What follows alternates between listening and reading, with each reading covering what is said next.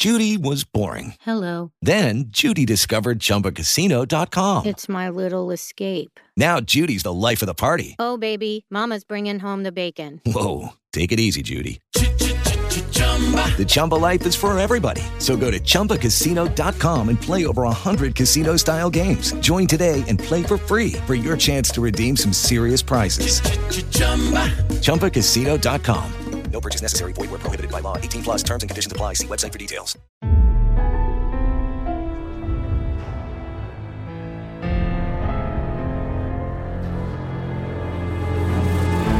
From NBI Studios, this is Truth and Justice, a crowdsourced investigation in real time. I'm Bob Ruff.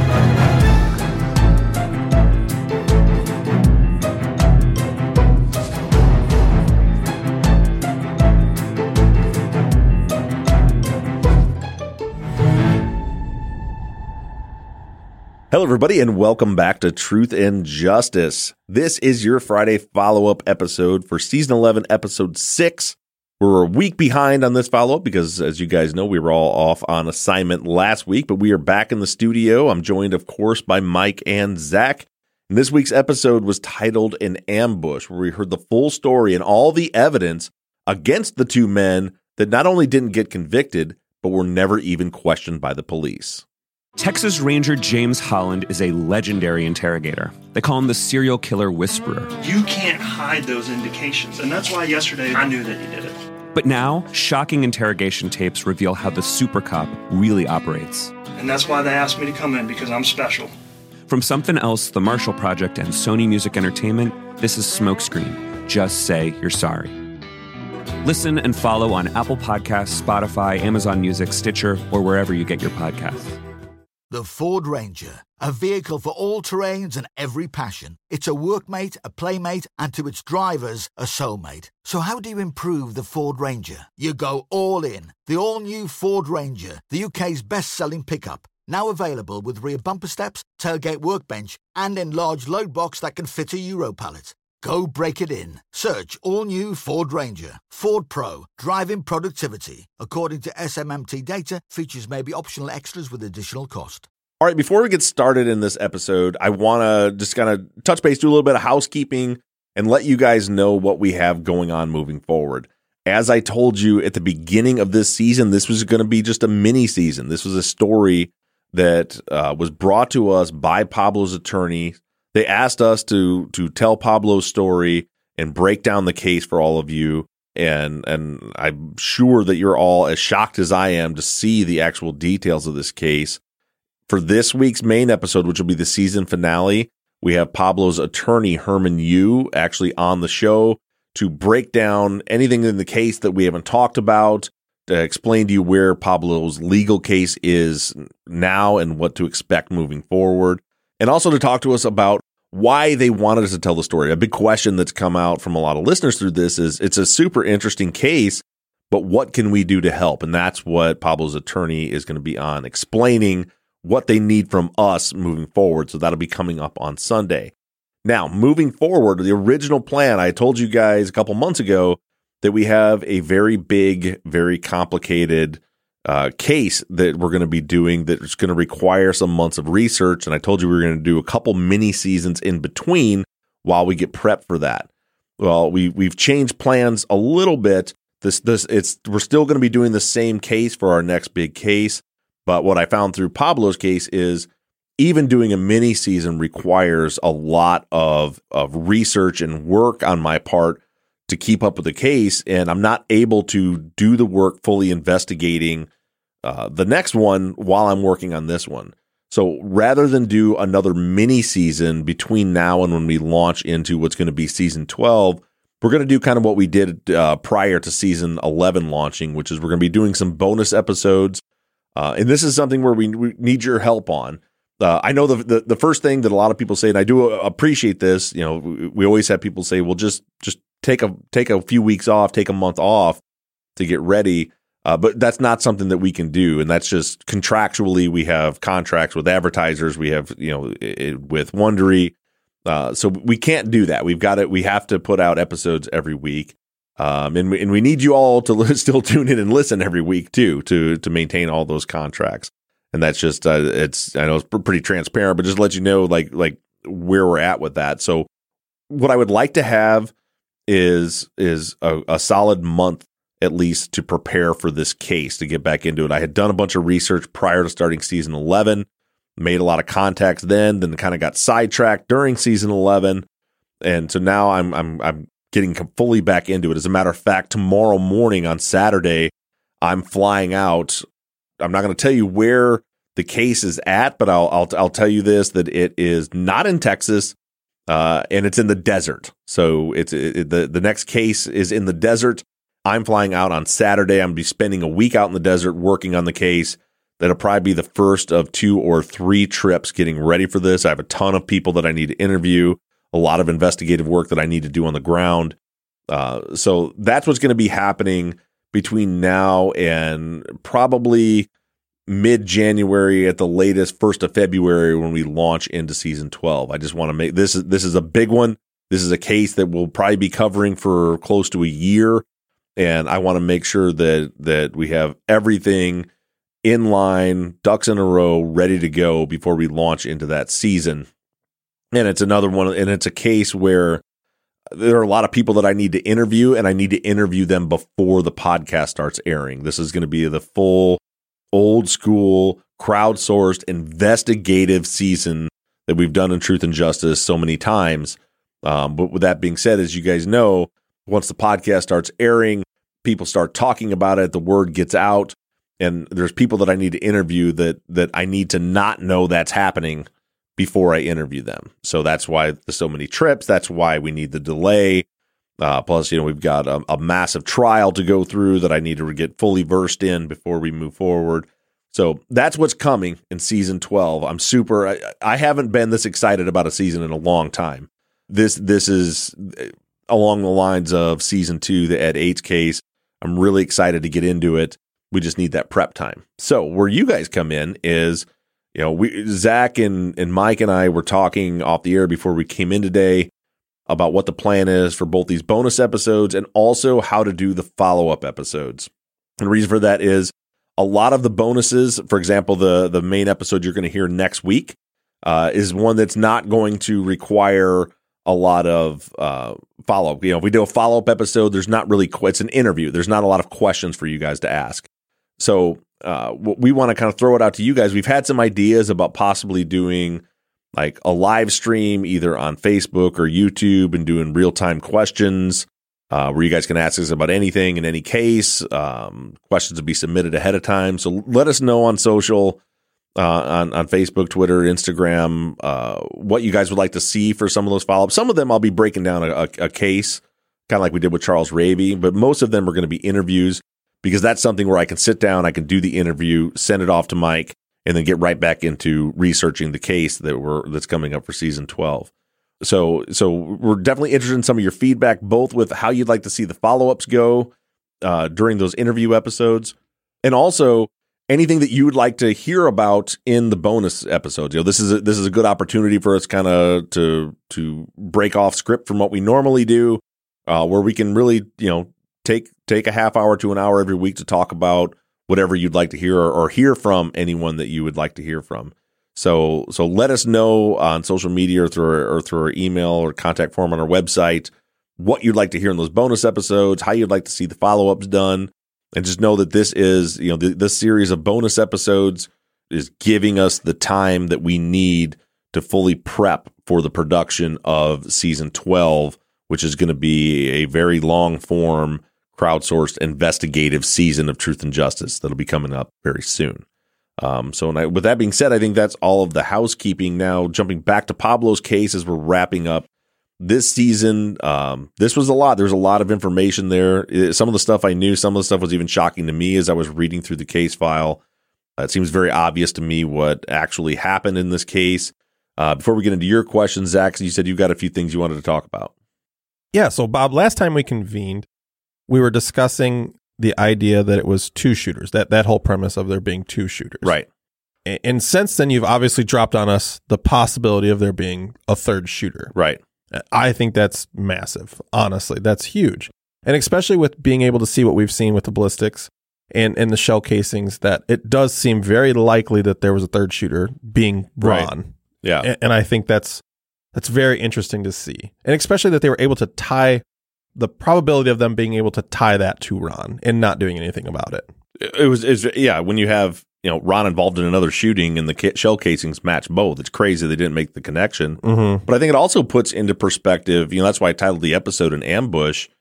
So thinking about how this went down and looking at the phone records, especially between Ron and Wooly and Shorty leading up to it, I almost, it seemed like, why would Jason fire one shot into the ground? Mm-hmm. And I almost think that it was that Ron and Shorty were the two that were the real leaders, the aggressors here, and that possibly Wooly's job was to run Adrian out into the parking lot. And you think that's more just for less collateral damage?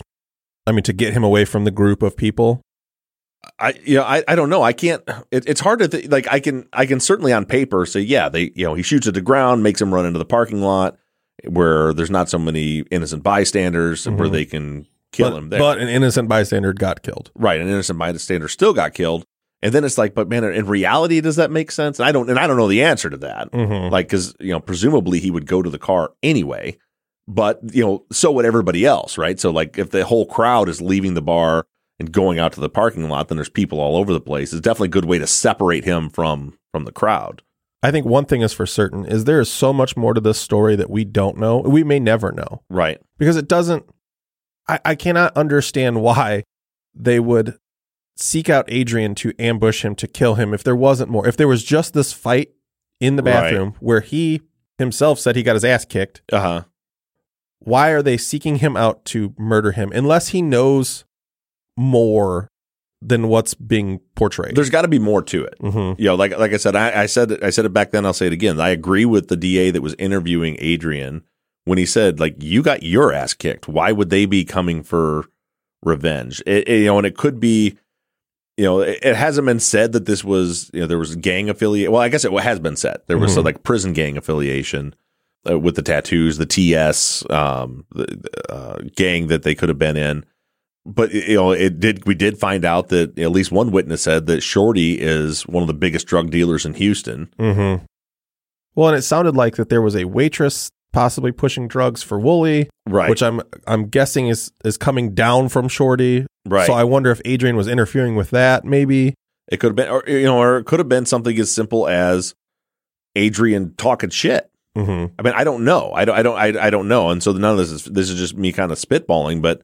It's like after he got his ass kicked, was he run around town saying he was going to kill these guys or something? Yeah. And they're just not the kind of guys that are going to, put up with those kind of threats.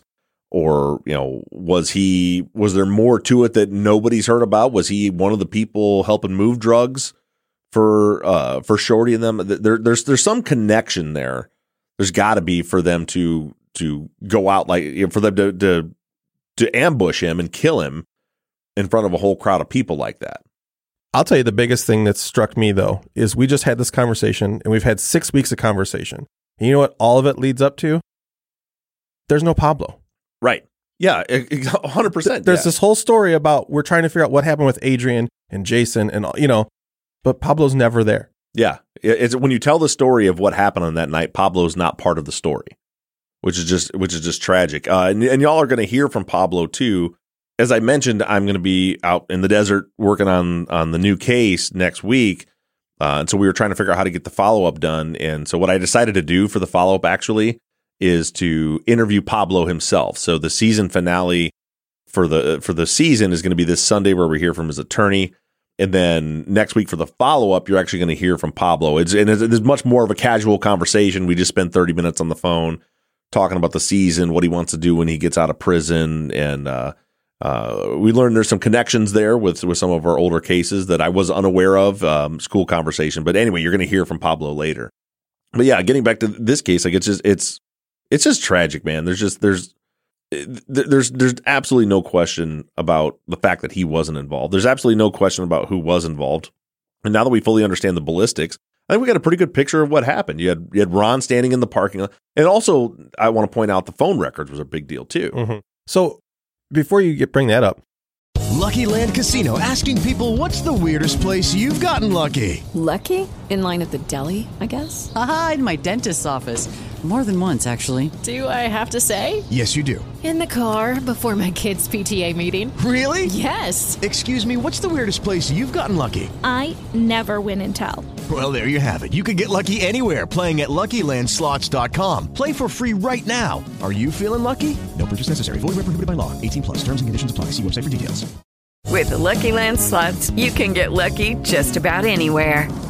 This is your captain speaking. We've got clear runway and the weather's fine, but we're just going to circle up here a while and get lucky. No, nothing like that. It's just these cash prizes add up quick. So I suggest you sit back, keep your tray table upright, and start getting lucky. Play for free at LuckyLandSlots.com. Are you feeling lucky? No purchase necessary. Void where prohibited by law. 18+ terms and conditions apply. See website for details. Were the phone records ever submitted into court? It's hard. I don't think so. I know for a fact that Pablo's defense. My understanding is that the state had those phone records because remember we saw in the police report where they subpoenaed them. Yeah. So I guess my only thought would be, is the reason they weren't brought up because the phones were bought secondhand, so they can't actually prove that they were theirs? I think they were just suppressed. I'm not positive about that. Okay. But we know the police had them, and we know they weren't brought up in court. But again, we also know the judge had the ruling in that he wasn't allowed to bring Ron or Shorty up as alternate suspect. Well, I just was thinking maybe because, it was confirmed that a third party bought those phones for them. Right. So I was wondering if maybe that was something the defense could use, saying, well, or the prosecution could say that, well, we don't really know. That could have been. It could have been a way. But the way I understood it from reading the case files that we have, I don't think the defense even had those records. Okay. Because remember, you've got King on the stand saying Ron's name was never brought up in this investigation. And that doesn't get bucked by Pablo's defense attorney. So I think that he didn't know. Okay. I don't think that those are out there. But those phone records really tell a story where you see all the calls between the three of them leading up to it. And then you've got a couple minutes when the actual killing happens. And then we have it's been 2 weeks now, but I believe it was Shorty was in a different car. It must have been because, he had calls between, I think it was calls between Wooly and Shorty back and forth, like in the minutes leading after the murder, which tells you that they're obviously not in the same car. Yeah. And so then all of a sudden, because originally you kind of write off these witnesses. Well, you got Claudia saying, I think everybody got in the Cadillac. Adrian saying, I think everybody got in the Cadillac. So these other witnesses are like, well, there was also a white Cadillac there too. And it's like, oh no, well, they're just mixed up because they all left in one. But then it's like, oh, but those phone records show that's not true. That's probably exactly what happened, was that one of them got into one car and the other two got into another. And then if you go back to the diagram, look where the shots were at. All those 40 caliber shots were right where the gold Cadillac was parked. And then you have Wooly's path of travel, according to Claudia, was that that he was running right there. I think they kind of met up right there, and those two jumped in that car, and then Shorty jumped in the other car. So one of the things that stuck out that was strange to me is in that interview with Jason Woolley, he kind of is like half-ass ratting them out, but not really. Like, I don't know if he's just regurgitating information that he knows is out there, but like they're asking him about the shooters, and he doesn't really give Shorty's description. He says he's taller, but he gives a description of Ron, and then he says they get in a gold Cadillac, and he's giving all these details like he's ratting them out, but I don't know if is he just regurgitating information that he knows they know? He definitely knows they know about the gold Cadillac. I think so. I think he's trying to, honestly, I think he's trying to avoid getting killed by them. So he doesn't want to give too much. But it is interesting that when he tells the story that he only took one shot and that there were two other shooters out there. It seems to be he's telling the story. Right. And the one thing that stuck out strange to me at first, and then I really thought about it, is, they were talking about the car, and he basically was like, oh, it's like a 96 or a 97. I'm like, well, how the hell would you know that? But also I remember I'm not a car guy. Right. My wife works in the automotive industry for Corvettes and can point out Corvettes going down the road and tell you what year they are based on the color. But you know what I mean? So So there are people like that. So yeah, that doesn't surprise me. It also seems like those Cadillacs were very popular amongst that crowd back then, so they probably knew what was what. But it was just all weird to me that he was like half-ass ratting them out, but not. He wasn't really giving names, but he was still kind of pointing things in the right direction. Yeah, it makes you wonder about the whole thing about, I assumed that he was just full of shit the whole time. That if you're looking at the forensics, like, I mean, truthfully, now Woolley actually should have been convicted, even with aiding and abetting, because even though he may not have shot and killed anyone, he was a part of it. But the fact of the matter is, it seems like the story he told was the truth. And minus that they were random. Right. Yeah. The fact that he doesn't know the other two guys. But the story he told about, he did not shoot Emerson. He did not shoot Adrian. All he did was shoot at the ground. And again, the fucking Harris County Police Department and the Harris County District Attorney's Office knew that the forensics proved what he was saying. And they went ahead with it anyway. I have no sympathy for him because he was still involved. It was still a part of it. But it's still just another miscarriage of justice. There's still two killers left on the street. It kind of makes me think of, and this is really making a huge leap here, so forgive me, but I watched that White Boy Rick documentary, and they kind of talk about the police kind of embedding themselves with them, the big drug dealers going on that are kind of holding down everything, and the police are kind of protecting them. I hate to speculate, but I wonder if they're doing that for Shorty, to try to keep the heat off of Shorty. I wonder, I have no evidence to support it, but I've wondered if he was some kind of informant or something, or that he was an informant, or if the witness statements that say that he was the biggest drug dealer in Houston, like, did he have the kind of money where it was like what you see on TV where like he literally is paying off the cops? I don't know. Something. I mean, when all signs are putting a giant bullseye on him saying he's involved, and they don't even talk to him. And by the way, Pablo did correct me. Both Shorty and Ron neither of them are in prison now. They're both still out. Yikes. Yeah. So, like, how does that happen? How does someone who's known to be the biggest drug dealer in Houston, someone who 50 people watched attack and shoot and kill a 17-year-old kid and still nothing's happening to him? Something's going on there. All right, guys, we'll jump into these questions. Our first one's from Joy. Joy says, in this episode, you mentioned that Ron's common-law wife's brother was a Houston police officer. Are or will you guys be doing any digging to find out who that police officer is? And while we're talking about the wife's brother, Aaron says, was the defense aware that Ron's common-law brother was a police officer? It seems like they weren't aware of a lot of the information that they should have known. Would anything in this case be considered a Brady violation? Oh, tons of stuff in this case is very clearly Brady violations. King's notebook. I mean, there's one thing after another. Claudia's actual statement compared to what they said she said. There's tons of Brady violations here. I don't think that the defense knew, and I say that because when King was on the stand and said no one has ever said Ron's name in the course of this investigation, regardless of what kind of order was in prior to that, the defense should have been able to impeach him based on that, based on prior statements. So he should have been able to bring that up, and the fact that he doesn't within the trial transcripts, it seems to me that they basically suppressed, and which would be Brady, everything that had to do with Ron and Shorty. Christina says, if Woolley ran with Shorty and Ron, why were people so reluctant to testify against those two, but not Woolley? Well, it kind of goes back, I don't know, but it kind of goes back to what we were talking about earlier, where it almost seems like Woolley's job was just to spook him out into the parking lot to separate him from the herd. And I think it's possible at least that Woolley's role in that group was just kind of a lackey. Yeah. That he was the one that was told what to do by the others, and so people weren't really afraid of him, but they were afraid of the other two, or that the other two said, you're going to take the fall for this. And and I don't know, I don't have Woolley's transcripts. I don't know who did testify against him at trial. I mean, you also had the fact that there was, he was in the club, came out of the club. There was, a bunch of people standing right there. There was no question that he was involved, and he confessed to it. Mm-hmm.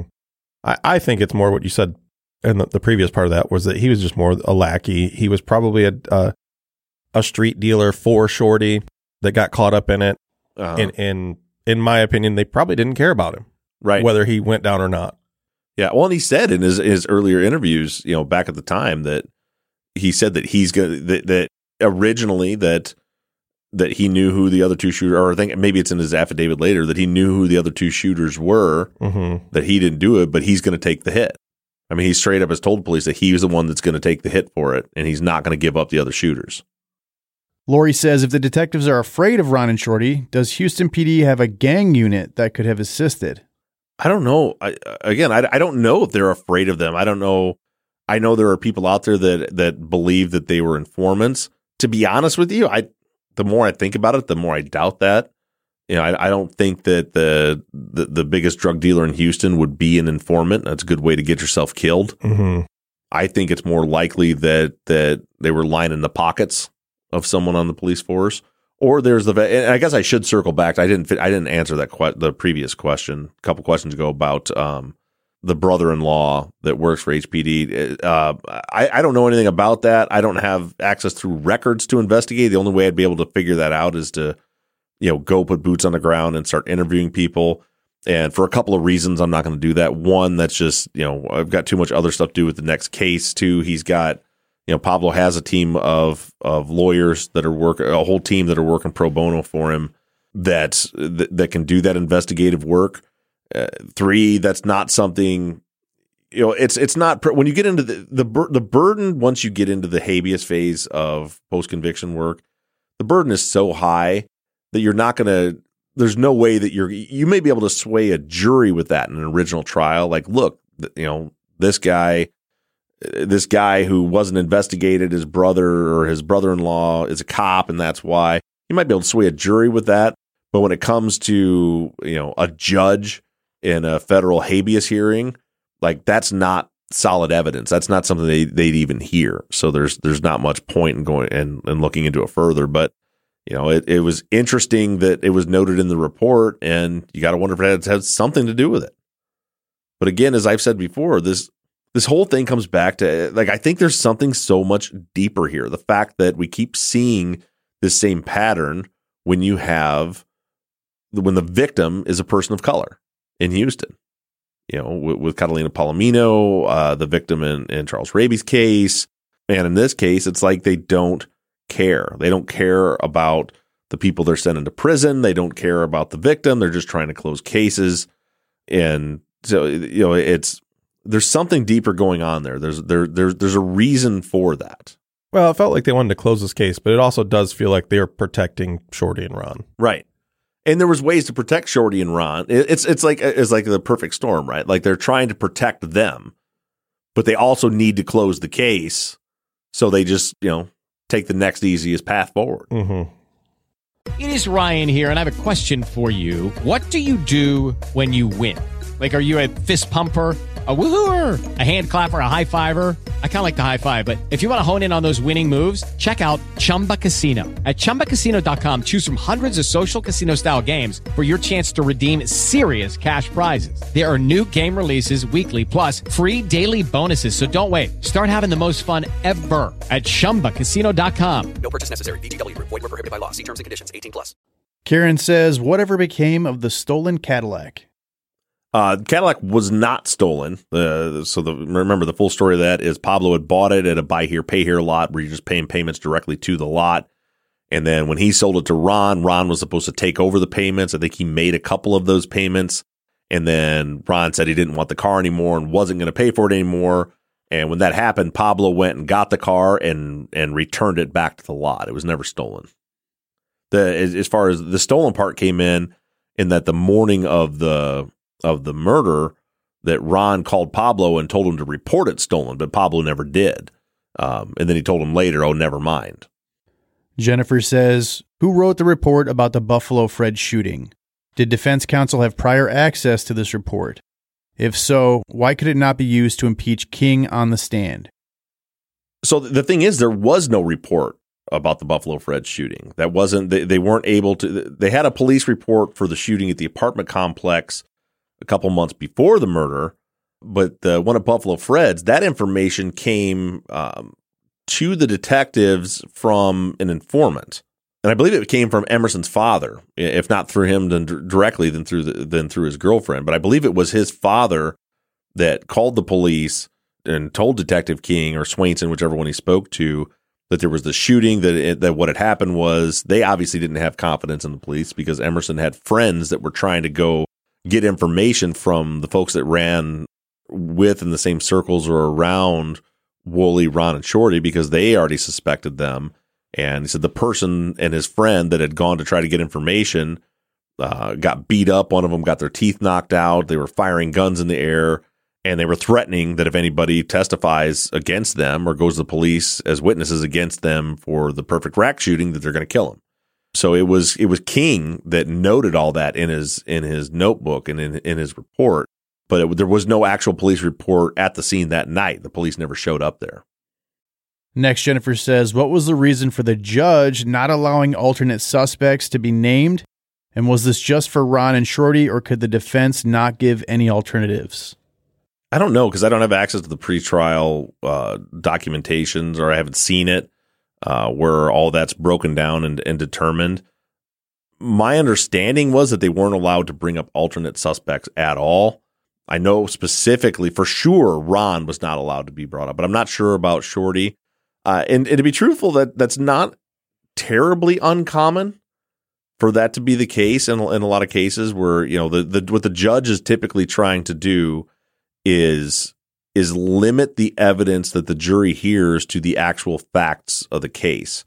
So in cases where the defense might try to just raise some random third party or some random other person as an alternate suspect, in order to try to shift attention away from their client, the judges won't allow that. In a lot of cases, that's the right move, because otherwise you could just throw shit at a wall and see what sticks.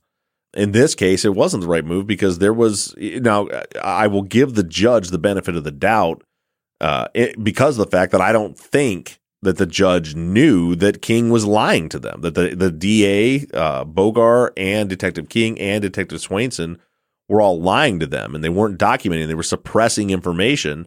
So it looked like there was no actual evidence implicating Ron or Shorty. And so therefore the judge said, well, if that's the case, then they're not allowed to bring them up as alternate suspects. It's just going to distract the jury. But as we know now, the fact of the matter is that there was a ton of evidence implicating them, and they should have been, not only should they have been able to present it as a defense as alternate suspects, but truthfully, it should have been Ron and Shorty in that courtroom altogether. Lynn says, do you have an opinion about the quality of Pablo's defense? It wasn't good, but I don't know. I don't want to pass judgment because I don't know how handcuffed he was. Like, so we as we just talked about, we know that he wasn't allowed to bring up alternate suspects. We know that there was a ton of evidence that was suppressed. So, you know, how do you go into a fight when your hands are tied behind your back? That being said, it definitely didn't. There's no reason Pablo should have been convicted. I think there's definitely ineffective assistance of counsel here, but I don't know how much of it was actually the defense attorney's fault and how much of it still really falls back on prosecutorial misconduct. Carla says, Bob, how many beers did you kill at camp? Oh, I didn't meet my goal. I didn't get nearly as many. There were no deer harmed at deer camp. You'll all be happy to know. Through the making of that deer camp, nothing was harmed. The beer count was lower than I feel. You know, I'm a little ashamed of the low beer count this year. We had a good time though. It was a good time. All right. Next, she wants to know, you gave identifiable information, including his voice, about the witness who clearly wants to remain anonymous. How is that okay? Or has his identity since been revealed publicly? Well, you need to know that anything that I'm talking about, any audio I'm playing, anything like that, it's all run through Pablo's attorneys for that very reason. And in this case, the information you heard has already been publicly available. The interested parties know that there's this guy Superman, and also listen to what he's saying. What would they be mad at him for? What he said, he doesn't know who did it. You know, so if he had been If he had said, yeah, it was Ron and Shorty, I saw them, then there would be more reason to be far more cautious with that. But he definitely is nervous, doesn't want his identity out there. And so we chose to continue to redacting his name out of the case file. But yeah, Pablo's attorneys were okay with playing that audio because there's nothing clearly identifiable, and he didn't say anything to implicate anyone on top of that. All right, our last question is from Jason. Since the case file reveals quite plainly that the detectives lied under oath, has Pablo been granted a new trial based on that? If not, why not?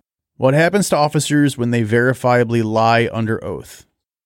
Well, for starters, what happens to officers when they verifiably lie under oath is most of the time nothing.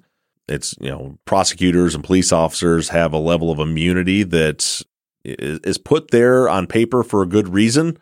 Unfortunately, what it does is it allows bad cops like Detective Swainson and Detective King to just break any rules they want to and not have any consequences. As far as the new trial, no, he has not been ordered a new trial yet.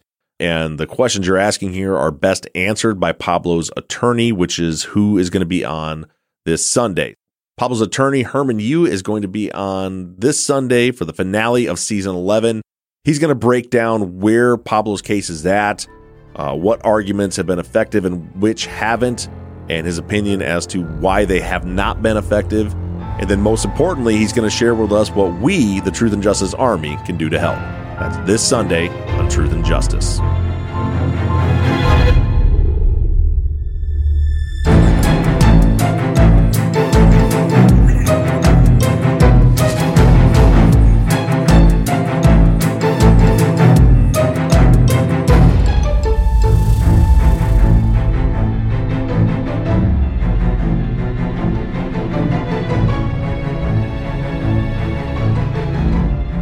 Truth and Justice is an NBI Studios production and is distributed by Wondery.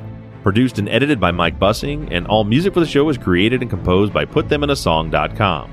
Our follow-up logo was created by Zach Weaver, and all of our font across all of our logos and banners were created by Tate Krupa of Red Swan Graphic Design. You can find more of Tate's work on Etsy. Thank you to Katie Ross of CreatedInTandem.com for designing, creating, managing, and maintaining our website, Truth and Justice Pod, where you can view all photos and documents discussed in every episode. And a big thank you to our transcription team: Pamela Westby, Kathy McElhaney, Charlena White, Kaywood Yomnick, Ginger Fiola, Edith Swanneck, Lindsay Pease, Erica Cantor, and Jen Reese Incandela. And as always, thank you to all of you for all of your engagement and support. If you like the show and you'd really like to support us, you can do so in a number of ways. To financially support the show, you can go to patreon.com/truthandjustice. On the Patreon page, you can pledge as little as $3 a month, and we also have reward levels on Patreon that include access to behind-the-scene videos of the tapings of our Friday follow-up episodes, ad-free versions of all of our episodes, Truth and Justice Army t-shirts and hats, and even the opportunity to co-host one of our Friday follow-up episodes. You can also help us out by going to iTunes and leaving us a 5-star rating and review. And lastly, you can always support us by supporting the companies that sponsor this program. If you have a new case that you'd like us to consider for future seasons, you can submit your cases on our website, Truth and Justice Pod. Just click the case submission button and fill out the form. And the most important thing that you can do is engage in the investigations. You can keep in touch with us through our email at theories@truthandjusticepod.com. You can like our Facebook page or join in on the conversation on the Truth and Justice Podcast fans page. For all of you tweeters, you can connect with us on Twitter @TruthJusticePod. To follow our personal accounts on social media, I can be found @BobRuffTruth. Mike can be found @Murb Gaming, MURRBGAMING, and Zach is @Z2TheQ. And don't forget that we always have our 24/7 voicemail line open for questions, comments, and tips on our cases. That phone number is 269-224-2833. However you do it, stay engaged, stay in touch. But as for now, we're signing off. I'm Bob Ruff. I'm Zach Weaver. And I'm Mike Bussing. And this has been Truth and Justice.